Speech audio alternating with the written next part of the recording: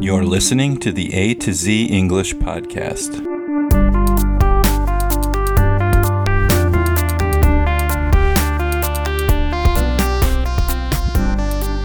Welcome to the A to Z English podcast. My name is Jack, and I have a quick idioms episode for you today. I'm going to give you 3 new idioms. These are lesser known idioms, and I'll explain and give you some examples. And so our first one is to jump on the bandwagon. Jump on the bandwagon. And the meaning is to join others in doing something that has become fashionable or popular. So, for example, let's talk about skinny jeans, okay? For a while there, a couple years ago, skinny jeans were really popular. They became popular. That was the new fashion. And people who started looking at more fashionable people, like, models on TV and actors and actresses, famous people, they noticed that those people are wearing skinny jeans. So regular people jumped on the bandwagon and started wearing skinny jeans too. And so to jump on the bandwagon is to join along with what everyone else is doing.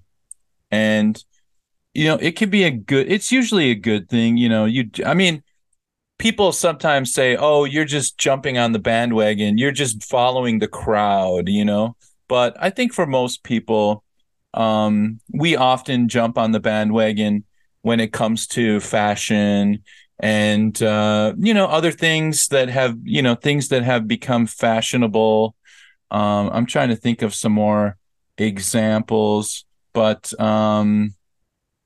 if Starbucks releases a new coffee drink and it becomes very popular, then everybody starts ordering it.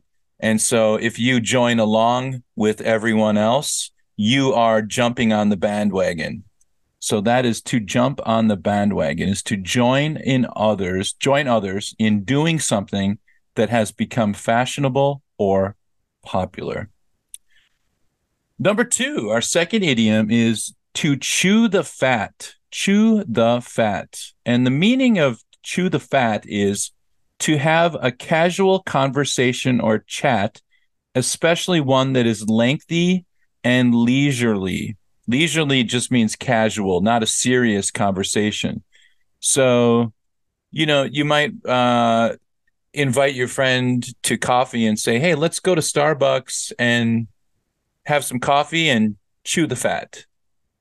And to chew the fat just means have a chat, have a conversation, just talk about life. And it doesn't have to be nothing deep, nothing philosophical, just chew the fat. What's going on in your life? Oh, what's going on in your life? What are you doing these days? What are you doing these days? Just a casual conversation, but we use the expression chew the fat to have a casual conversation. So the next time somebody says to you, hey, are you busy on Friday? Let's chew the fat. You know that they're talking about having a conversation, just catching up with someone. All right. I got one more. Hit the hay. Hit the hay. And to hit the hay means to go to bed or go to sleep. And a long time ago, before we have nice mattresses and things, people slept with a blanket over a pile of hay. And at the end of a hard day working on the farm, you just collapse, you fall onto your bed, which was soft because there was hay inside of it, underneath it. Okay, underneath the sheet or covering, there would be some hay, and people would sleep on that.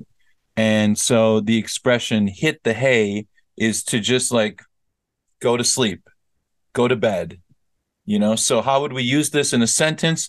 We might say to somebody, to our family members, we're all watching Netflix together and you're just really tired and you say to your family, hey guys, I'm going to hit the hay. It just means I'm going to go to bed. I'm going to go to sleep. I'm going to hit the hay. So there you go. We've got jump on the bandwagon, chew the fat, and hit the hay. And if you like these idioms episodes, let me know. I'll make some more of them.